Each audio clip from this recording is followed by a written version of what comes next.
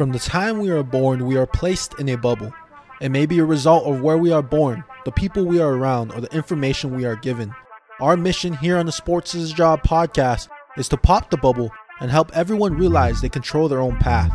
We will interview people working in sports to share their story and provide our take on sport industry topics. Hosted by Colby Castillo and Olivia Poutine. Welcome to the Sports is a Job podcast. My name is Colby Castillo, and I am one half of the podcast, and as always, joined by the other half here. Hey everyone, this is Olivia. And we bring to you a different perspective within the sports industry. And if I'm correct, we haven't had a guest like our guest today. So let me just stop doing the talking and give the platform to Justin Gaard.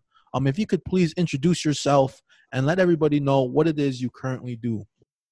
Yeah, thanks for having me, guys. My name is Justin Gaard. I work principally for KFAN Radio on the afternoon drive show with Dan Barrero. I'm the producer and the sidekick. I have my own show on Sundays called The Cake Show that runs from 11 to 1. And then I've got about 50 million other jobs that I'm sure we'll get into, but one of them is sideline reporter for the Gopher Radio Network, working with the football team. I think this upcoming fall, should there be a season, hopefully will be my 10th on the sidelines, which is crazy. So I do that. I also do the Fox 9 TV show Enough Said with Dan Barrero on Friday nights at 9:30, and do the Gopher Coaches shows on Fox 9 as well with PJ Fleck, Richard Pitino, and Lindsey Whalen. So I think those are all my jobs at the moment, but I'm always looking to add more. Now, if someone was to, if they're thinking about getting into the media as a producer of a radio show or a podcast, I think it's important that we, maybe if you could explain what exactly a producer does in your type of line of field. Sure. Yeah, exactly. So if you're familiar at all with a radio studio, I'm the one that sits with all the buttons. They call it the audio board, and it looks a lot more complicated than it actually is. And so I sit there. Dan's in another studio. The host is in a different room. So I'm the guy, if you ever hear somebody say on the other side of the glass, I'm on the other side of the glass. And my job is to run the board, make sure all the mics are where they're supposed to be, make sure the commercials run, play the bumper music, play all the sound bites and things like that. So that's what I'm doing during the show. Before the show, it's mostly just preparing Dan and trying to put on a good show for everybody. So it's booking guests, finding interesting stories, grabbing sound bites, putting video on our show page at kfan.com, looking for things on social media that we can use on our social media platforms and channels, and then also incorporating those into the show. So kind of everything before the show is Dan and I working together, and then during the show, I'm on that other side of the glass, making sure everything is running smoothly, calling the guests, getting the guests on the air. If there's any technical problems, that's my responsibility to figure it out. So it's a lot of work behind the scenes for, in our case, a 3.5-hour show. Justin, my question that I have for you is, what kind of sparked your interest in getting involved in radio talk shows and podcasts? And what was the path that led you on this route to get to where you are today? Yeah, I love sports, first of all. I think if you're going to get into sports, whether it's radio or journalism, you probably have to, at some point you were a fan. So like everybody else, I grew up a fan. I grew up in Minnesota, so I was a fan of the Gophers. I was, the Twins, the Wolves came when I was 7 years old, the Vikings, obviously. So I was big. I just loved sports. I played all the sports growing up. And early on, I just started listening to the station I'm on now. KFAN went on the air about 1990, I want to say. And so when I was driving around with my mom and my dad, that's what they would listen to, and that's what I would listen to. So that's what I got into. And I just thought it would always be cool to work in sports. I honestly don't know what else I'd be doing if I wasn't working in sports, because I just always liked them, and I've always been interested in the games and the coaches and the athletes and kind of the stories behind them. So really, I consider myself pretty lucky in that I didn't have to figure out what I wanted to do. I was pretty much locked into working in sports when I was 9 or 10 years old. And everybody, we go to a game or something, I always looked into the press conference room if I could to see what was going on. I always looked at the press box to see who was in there. I just always thought it was the coolest thing that you could be that close and be involved in a different way. You're obviously not part of the team. Your life doesn't really depend on it, or your livelihood doesn't depend on a win or a loss, but I just always loved kind of that connectivity. So I was always interested in watching the sports reporters on Sunday morning on ESPN, or listening to the Chad and Barrero show, who I now work with, Dan Barrero, now, when I was growing up. So really, I don't know if I ever had a thought about doing anything else in my life than what I've been doing. So almost every decision I made from that point on was to figure out how to get to where I am now. Yeah, definitely. And I saw a kind of like a couple lines about how you kind of got your dream job, right? You're talking about you got into where you are today. And I just want to read this line. And it said, your dream job came true with a successful internship with the FAN, turned into a producer position with the top rated Paul Allen show. So if you could talk about, that experience as an intern, and then talk about how you leveraged that, when you were already an intern to a full-time position there. Yeah, sure. So when I moved back, I went to the University of Iowa for a couple of years, and I transferred back up here to try to go to school. And I really needed something to kind of get my mind right and focus on something. School was not, college didn't necessarily work out for me very well. I wouldn't call me the greatest student in the world. I had some other interests. But I needed something, and I needed some focus. So when I moved back, I more or less figured out how to get in my foot in the door at the Fan. And I was lucky that I had a friend from high school whose mom used to be a salesperson for one of the other brands that were in our cluster. She kind of connected me with the right people that I needed to talk to get into the building. So I wanted a summer internship, I think in 2003. Those were pretty competitive. They didn't have any of those really available by the time I started looking. But I was lucky in that I was flexible enough with my school schedule and everything once I moved back that I could do a fall internship, which actually ended up being the best thing, because when I was an intern in 2003, back then, and we can talk about how things have changed, interns were relied on to do a lot of stuff. I got to go cover a lot of Vikings practices and Vikings press conferences and go to the games. I was at the Metrodome almost every Saturday covering the games, going into the locker room, getting post-game sound, doing all of that. And I more or less, because I could tell that if I ended up getting a degree, which I haven't yet, I'm still actually working on it, I could tell that I was going to be limited, truthfully, in what my opportunities were going to be if I didn't make the internship at the Fan work. So from the second that I got to the Fan, my goal was really just hang around as long as I possibly could. I thought it would be for a semester. They ended up keeping me for a couple of more months after that, and I ended up actually getting hired as a part-time board operator to run the board for different games that we had on the nights and the weekends, I think in April of 2004. But my whole objective was, I can't believe they're even letting me come work at the Fan for free, by the way. I don't even think I got college credit. So I was going to make the most of the opportunity. So I really didn't ever say no to anything. If somebody needed something done, I was typically there to do it. And really, the cliche that I use, that coaches use a lot, is the best ability you can have is availability. And so I just made myself available and rarely said no, and was lucky enough to be in the right place at the right time when a couple of things came open. And they really had no choice but to think of me for those jobs because I was always there. So that was how it started in just after Labor Day in 2003, and got hired in April in 2004. We just talked about unpaid internships in our first hot take episode between Olivia and I, and we did talk about how sometimes the value of an unpaid internship comes in a different form than actually money, which in your case, I mean, that's a prime example for our listeners out there who are maybe a student right now who's debating whether or not to get that unpaid internship, is that, hey, this provides you an opportunity to be there, to make yourself available to doing different types of things. And I want to dive into the process of learning, of how you learned how to be the maestro behind the glass door, right? Like I'm learning through doing this podcast. We have no experience editing audio or doing a podcast, so we're learning on the go. What was that learning process for you to learn the ins and outs, the technical skills that you needed to do the job that you're currently doing today? Well, the nice thing is, and I tell students this all the time, like obviously broadcast schools are great and broadcast programs are terrific, but you have to get your hands on the equipment that you're going to be using somehow. And I've always said, and I know it's different for everybody else. Some people, I was lucky that, I was able to have summer jobs and I was able to have parents help me out when I was in college so that I could take an unpaid internship. I know for a lot of people, it's not realistic. So I know there's, kind of been in the last decade or so, the big thing about paying interns and providing credits and all those things. And I totally get why we need to do that, because not everybody was going to be in my position where I could not necessarily worry about making money. But to answer your question, Colby, it was mostly, they trained me in on the equipment when basically my first day. I learned how to edit sound. I learned how to, put sound in our system that we use to go out onto the air. I learned all of that pretty quickly. I mean, if you can run a computer, you can basically do anything that you need to do. If you can click the mouse a couple of times, as you've probably found out, you can pretty much do it. So it's mostly just getting those reps and practicing. And it took me forever to cut one 15-second soundbite, probably for the first couple of weeks that I did it. But now it's, you know, I'm almost 17 years into the deal.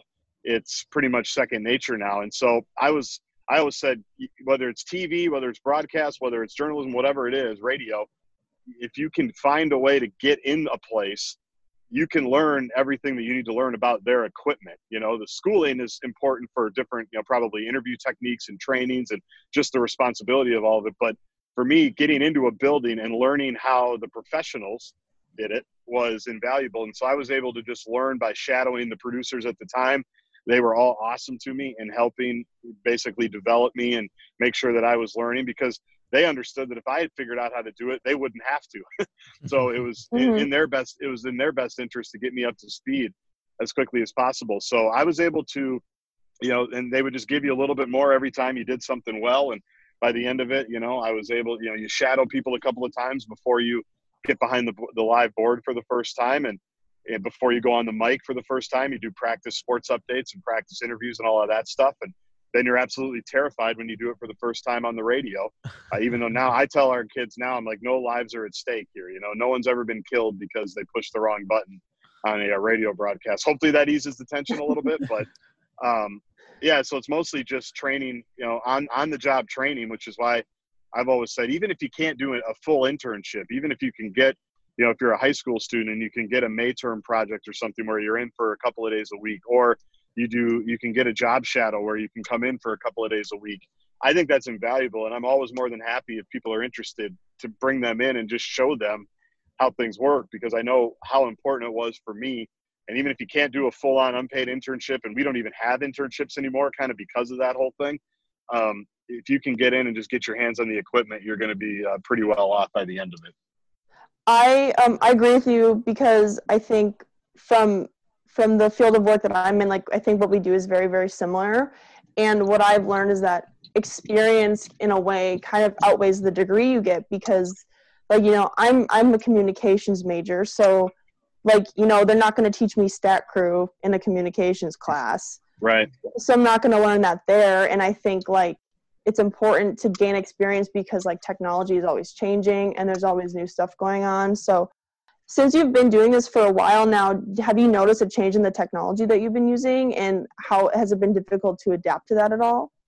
A little bit. I would say the main changes we've had in technologies are just like in, you know, I'd say remote settings. Like if we go out and we broadcast from, let's say we're doing a broadcast outside of TCF Bank Stadium at the U or someplace on campus, the equipment that we use there has gotten a lot better. It's all run on the internet now, like everything else. So it used to be, you know, there used to be all kinds of crazy equipment that you'd have to bring with you, and you'd have to find, you know, they called them ISDN lines, and they were super expensive. And now everybody's kind of moving away, and it's all internet, and you can actually do a broadcast on a 4G card if you want to, which is amazing. So theoretically, if you have a cell signal, you can do a broadcast from anywhere else, anywhere you want to. Surprisingly, like the day-to-day equipment we use hasn't changed a whole lot. Like the same software that we use to run the show is the same one that we used when I got here in 2003. So that's been nice. We haven't had to have any learning curve there. And it's really, I think there might have been some updates along the way, and I'm sure they've made it more efficient. But the editing software we use, we've changed that a couple of times, but it's all mostly the same. Like I said, if you learn how to use a mouse and a computer, you can figure out how to edit. And a lot of us, it is funny though, you get set in your ways and you get mad when they update a system on you and you have to learn how to edit the new way. But what's fun is when I bring kids in now, you know, college kids, sometimes they already know how to do all that stuff because they either have their own podcast or they've learned it along the way. And so they've taught me a trick or two along the way, which is cool because I just kind of know what I'm supposed to know. They know all the different things, but technology has mostly changed with how you're able to deliver the shows. I can't imagine if you would have asked me in 2003 that we could just plug a 4G card. I doubt we even had 4G. I don't even know if anybody knew what that was. And soon it'll be 5G, I'm sure, in the next 6 months. So that's been the one big change is we're just able to, we're a lot more nimble. We can do a lot more things than we used to. And we don't worry about signals dropping anymore. Like when I first did remotes, it would be, you would drop and the show would be off the air like once an hour, it seemed like, and it was just the ultimate nightmare. Now everything's pretty stable and pretty standard. So we don't have that same worry as much. Now, sticking with the landscape, you know, of maybe with radio and podcasts changing, I mean, you entered the industry, right? You said 2003, 17 years later. And I see, it seems like podcasts and radio has been a big part of media in general. What do you think of the current landscape, and what do you think is the future for podcasts and radio? It's the question everybody's trying to figure out, because I was just at a kind of a radio summit about a month ago in New York, just before COVID-19 came to the United States. So that was excellent timing by me. I feel very fortunate there. But that's the big question everybody's asking, is how is podcasting going to change how radio stations are delivered? And one of the things that I feel lucky is that at our radio station, at iHeartMedia here in the Twin Cities, I think we have the best bosses in the Twin Cities. I know that, people get weary of big companies, and we've been in the headlines over the years for layoffs and bankruptcy and all those things, but that really hasn't affected the local product, I don't think, very much. And part of that is because I think we have the greatest bosses, and I'm not just saying that either. Like, our program director is phenomenal. Our operations director is great. We've got a couple of different market presidents. And what I mean by I think they've been good is they've been ahead of the curve on a lot of stuff. Like, I remember, and I tell the story all the time, we were putting our shows online in podcast form in 2005 or 2006. So by the time it seemed like everybody had a podcast within the last 5 years, we've been training, our audience has been trained to go online at kfan.com and now on the iHeartRadio app or wherever you get your podcasts. We've been doing that for almost 15 years basically now. So they've seen kind of the future in a couple of different ways. And we used to say all the time in 2005, 2006, on air, online, on demand. That's where this thing is going. And so we feel lucky in that our shows have always been podcasts, at least for the majority of my time here. So now there's different things that we add. We've added, everybody here kind of has a different podcast on the outside of their regular show. We do different podcasts within our own shows, kind of best of podcasts. But because I think what's pretty clear is changing is that as much as we'd love for everybody to sit and listen to 3.5 hours of our show every single day, not realistic. The numbers would indicate that maybe 15, 20% of our listeners are doing that. The other 80% are driving home. They've got maybe 15, 20 minutes, maybe a half an hour. Maybe they don't even want to listen to anything. If they're like me, they want to, before they go home to their kids, they want to just sit in silence on their way home before they go home to the chaos. And so we've changed things that way, and how we've posted podcasts, how we've made the content, to use that buzzword, available. Because, I don't worry as much about, people think everything's going podcast now, radio is going to be non-existent. I disagree with that. I think good local content, especially in the sports medium, is still going to be relevant for a while. And as long as we're where people want to be in terms of on social media, in podcast form, on YouTube, all of those places, people are going to be, if we're where people are going to, I think, still want the content that we're churning out. But the podcast and radio thing is definitely something that we're all watching, and we're all trying to figure out how we can best use it to our advantage. I definitely think that the podcast world has grown in the past couple of years for sure. Like, if you go on Spotify, there's probably like a podcast for everything. Like this year, I didn't even know that there was a Go for Sports podcast until I was an intern. Mm-hmm. But I did kind of want to jump into like what you do with the Gophers and everything. So I guess like I don't think we've ever had a sideline reporter on. So maybe kind of give us like a summary of what you do and some of the things you get to talk about when you are a sideline reporter. Yeah, I think the best advice I got right away when I got the job in 2011 was, the reason you're down there is because really nobody else is. And my job is to bring people where they can't see. Even if you're at the game, if you're in the upper deck or if you're in the student section or wherever, bring them down to the sideline. That's literally why you're there. I'm obviously there for injuries and things like that, to kind of check up on who's maybe injured, who's going into the tent.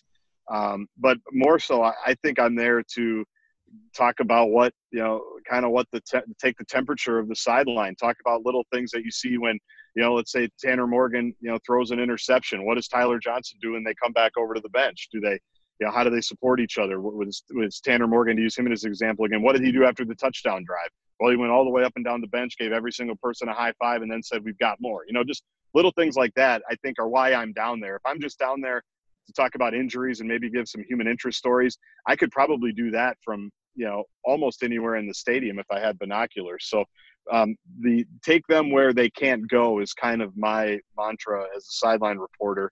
I obviously do an interview with PJ going into the halftime, getting him off the field. Those are sometimes interesting, not just with PJ, but with any coach. Everybody's seen the mad coach going into the locker room at halftime. There's been times over the years where, especially in year ones of coaching eras, when maybe the team's not very good, they're down 21-0 before anybody's even gotten into their seats. I know that's not going to be a very fun halftime interview. So that's what I'm down there for, is to kind of get the color, so to speak, from the field, bring it up to the booth, and bring it out to everybody that's listening. So another question I have just relating to the Gopher stuff is, what has been your favorite moment as a sideline reporter, just being down there since you've started doing that, like specifically with Gopher football? Yeah, there's been a lot, and that's whether it was, beating Nebraska in the Jerry Kill era for the first time. Anytime the fans rush on the field, that's great, and we've had that with Nebraska. We've had that with Iowa. I was at that Nebraska game, actually. The one yeah. And it was great. And because there was so much that went into that. And that's, because Coach Kill had taken the leave of absence, so to speak, and he was up in the press box, and no one really knew where the thing was going to go. And they hadn't beaten Nebraska in like 50 years. And so there's a lot of, sometimes when there's a big backstory behind it, that makes for the best emotion. And, to bring it to this last year, obviously this last year was pretty much spectacular every step of the way. And I've been, the Outback Bowl was great. Just a really fun day, 70 degrees, New Year's Day, Florida, all of that, beating a really good team. Recently, I still can't believe how many people were on the field against Penn State after that game. I mean, that whole day was spectacular because biggest game in the stadium's history, biggest game in Gopher football in about 15 years. And everybody stepped up. And I don't just mean the team, which obviously played terrific and won, but it was an 11 o'clock kick, and the place was sold out. It was packed. They all wore maroon, which if you follow Gopher football or Gopher sports, it's hard to get Gopher fans, for whatever the reason, to all wear one color. They've got a lot of resistance about that. And then the gold flags, too, and everyone was flying around. They were into it. Yeah, they were ready to go. And so that was actually – my favorite moment from this past year, for all the great moments that the team provided, was the people. The people getting invested to the level that they did was, I think, really special. And the Penn State game was a microcosm of that. The Outback Bowl, I didn't know how people were going to feel about the Outback Bowl because they were so close to the Rose Bowl. Wisconsin went there again. And New Year's Eve, the night before the game, there were Gopher fans all over Tampa, and you just couldn't believe, like, I went down there thinking this is a nice little reward for the season and it's fun. And yeah, we'd all like to be at the Rose Bowl, but the Outback Bowl is a nice consolation prize. The Gopher fans went down there thinking we're going to beat Auburn and we're going to be a part of it. And so I give the fans all the credit, and obviously the team and the coaches and everything for bringing them along on this thing, because I think for the first time in my 10 years, the fans were 100% invested in believing that they were a part of it and they could make an impact on how things were going. And that hasn't always been the case in my life as a Gopher, fan and follower, and now as a reporter. So there's been, a lot of great memories and a lot of great moments, but this year provided some of the ones that you'll just never forget. I even looked at the crowd the other day, that I just still can't believe how many people fit on that field. And I was in the middle of it. I couldn't find anybody to interview. I was actually annoyed for about 3 hours because I got nobody on the field from the team reacting, which still makes me mad to this day because that's literally the reason I'm down there. At the Penn State game, actually, so my parents' season tickets, I think they're in 137, which is like right by the student section. So, and there used to be stairs that went down because Goldie would hang out there, but they moved the stairs. My mom ran down the stairs and like Superman jumped over the rails and basically broke one of her feet, like broke her foot, and she could not walk. But like she was such a trooper. She ran out. Eric Decker literally helped her up off the ground. It was so cool for her. But no, I agree. Like I've heard of a couple of injuries from that. A really good friend of ours broke her hip. I mean, she literally broke her hip. Had to have surgery. I saw her about a month later. I said, "Where you been?" She said, "Well, I broke my hip in the Penn State game." So it's like, but no one cared. No one cared. No one was like, it was kind of an inconvenience to have hip surgery, but what a great day that was. I just think, like, it's so cool to be part of a fan base that, like, everyone is so invested, and I think PJ Fleck has done, like, a wonderful job of, like literally, like, when he says row the boat, like, everyone rows the boat. It's so cool to see, and Yeah, it was a great season. I had so much fun as a fan, and like obviously like working in the communications office as well. So what I've said about PJ is, and he said it before, that if you say row the boat, and you're an adult, initially people are going to think it's weird, and you're setting yourself up for a lot of criticism. And he said, I get that. That's what I understand, but you just kind of trust the process, and some good things are coming. And what I said, a year or two ago, I said the stuff that everybody gets annoyed by, the row the boat and the sprinting up and down the field during games and all the different phrases, that's the stuff when they win that everybody's going to think is the greatest thing in the world. Mm-hmm. And you just got to win, and obviously they did at a really high level this last year.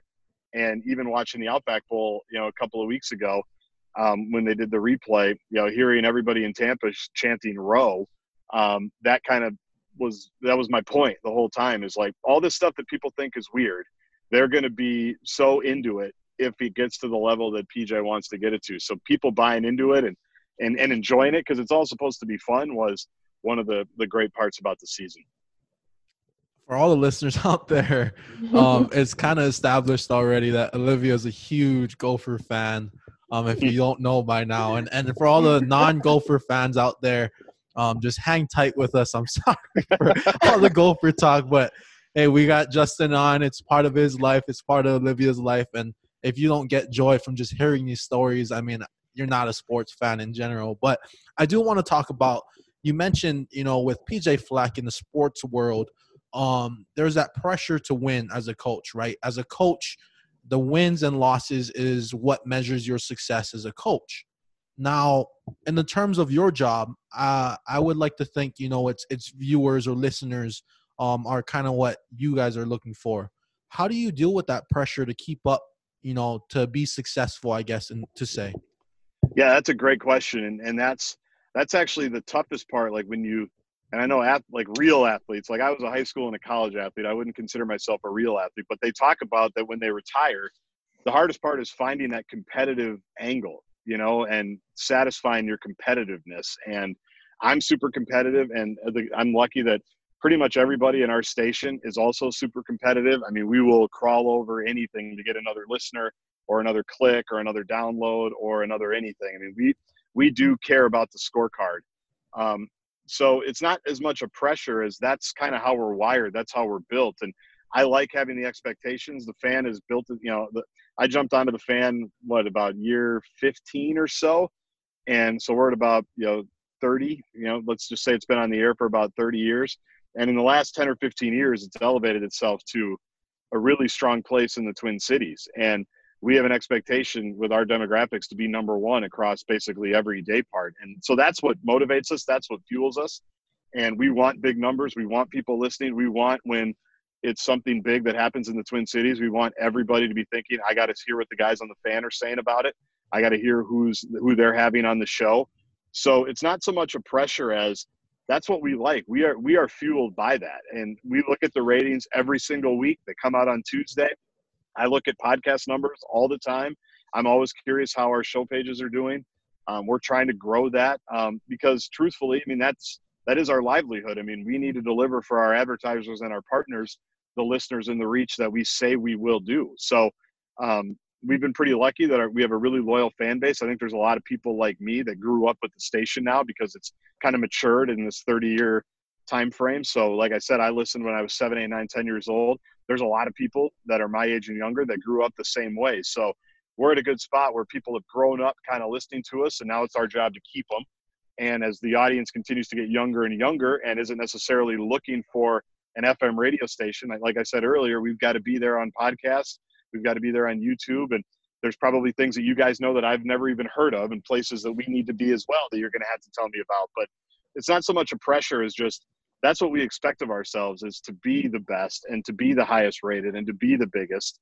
And that's what we try to do. And everybody that I work with, I think, shares that mentality and that competitiveness. So it's been fun to watch the station grow. You mentioned that you said, you guys do things to gain an edge. So I want to bring up something I found on the internet, Justin, and I was born and raised in Hawaii. So it stood out to me. You guys did like a partnership or sponsored a trip by Defined Destinations, the Best of Maui tour, from March 1st to the 8th in 2018. I got to ask you, Mm-hmm. what did you think of Hawaii, and how in the heck did, this trip come to life, and why did you guys do this type of thing? Well, I'll answer the first part first, Colby, and I'll answer it this way. When you say, what did you think of Hawaii? I was on delta.com this morning looking for flights to Maui in December, when I think we're going to be out of the mix of COVID-19. And given we can't even leave our house, it seems like, for the next 6 months, we'll be going back. I've been back. We went back with the family once since that trip, in a crazy story, because there was a crazy airfare sale on Southwest, and I basically felt like I was stealing another trip there. So, we've worked with travel agents over the years. Like, our morning show goes to Las Vegas every year. They were actually supposed to be in Las Vegas last week with listeners, and we've done a handful over the years. But this travel agent puts together trips for people, and we basically show up and fly with the people that want to come with us, and do some excursions with the people that want to come with us. And so that was amazing. It got put together a couple of years ago, and I'd been to Hawaii in high school for a tennis related thing, but I'd never been to Maui. And I wish I could go. I wish I was there right now, truthfully. I don't know why you moved out of there. That seems like a poor decision. Seems like a very foolish decision. But Justin, what was cool, he moved from Hawaii to Crookston, Minnesota. Have you ever been to Crookston? I've driven through it. I don't think I've ever stayed there. Yep. That seems like it's a podcast in itself, how that all went down. But yeah, we loved it. It was great. And the cool thing about that is, I mentioned kind of the station part of it and how loyal our listeners are. We had to have a certain number of people booked, by a certain date. And we were worried, frankly, that, people were going to jump on, because, as everybody knows, it's kind of expensive to go to Hawaii. You don't really know, what you're getting when you roll into a travel agent destination type deal. And we got enough people within like a week and a half to where we almost couldn't even think about like not going. And the next thing we know, we were there, and it was tremendous. And I can't wait to go back there. I'm saving up my Sky Miles as much as I possibly can so I can get back there. It was a lot of fun, and it was cool because a lot of the people that came with us were listeners and fans of the show. So it was fun to hang out with them and spend some time with them and thank them for everything that they do for us, because if nobody's listening, we can't do any of this fun stuff. So that was really cool. It was a lot of fun. I think to end the podcast, if, we have a lot of young listeners, and this podcast is all about helping people gain kind of a upper edge in whatever they choose to do in the sports industry.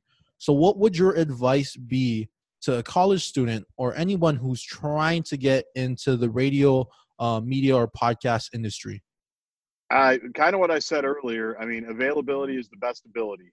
Be around when, people, especially now, and like every company is dealing with this on some level in media. They're trying to do as much content and as much stuff as they ever have with much fewer people.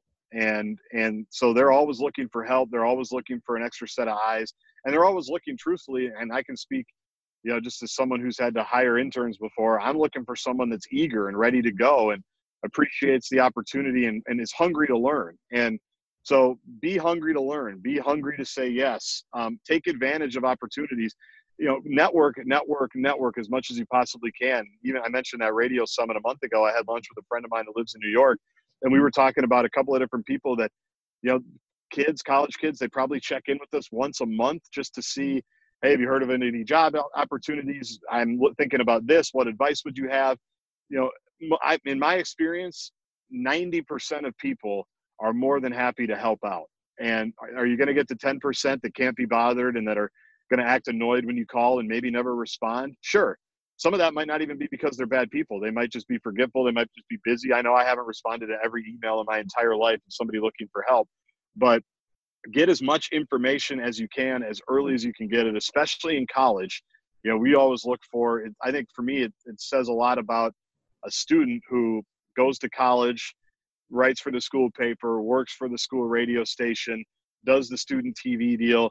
Like, you're going to get good experience there that then can be translated into that internship or into that entry-level position at a TV station or whatever. So those are my, kind of blanket guidelines or advice, is just be available, be a great listener, ask good questions, do informational interviews with as many people as you can, just so you can figure out, is this something I would like to do?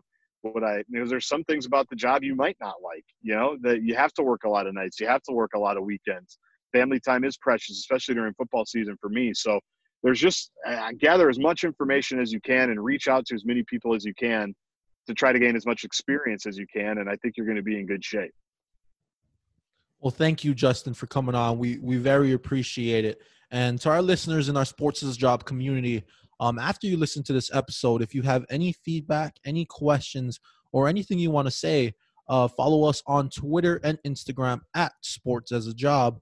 And like as we always say, our message from Olivia, Justin, and I, we are all on our own individual journeys, but you are not alone.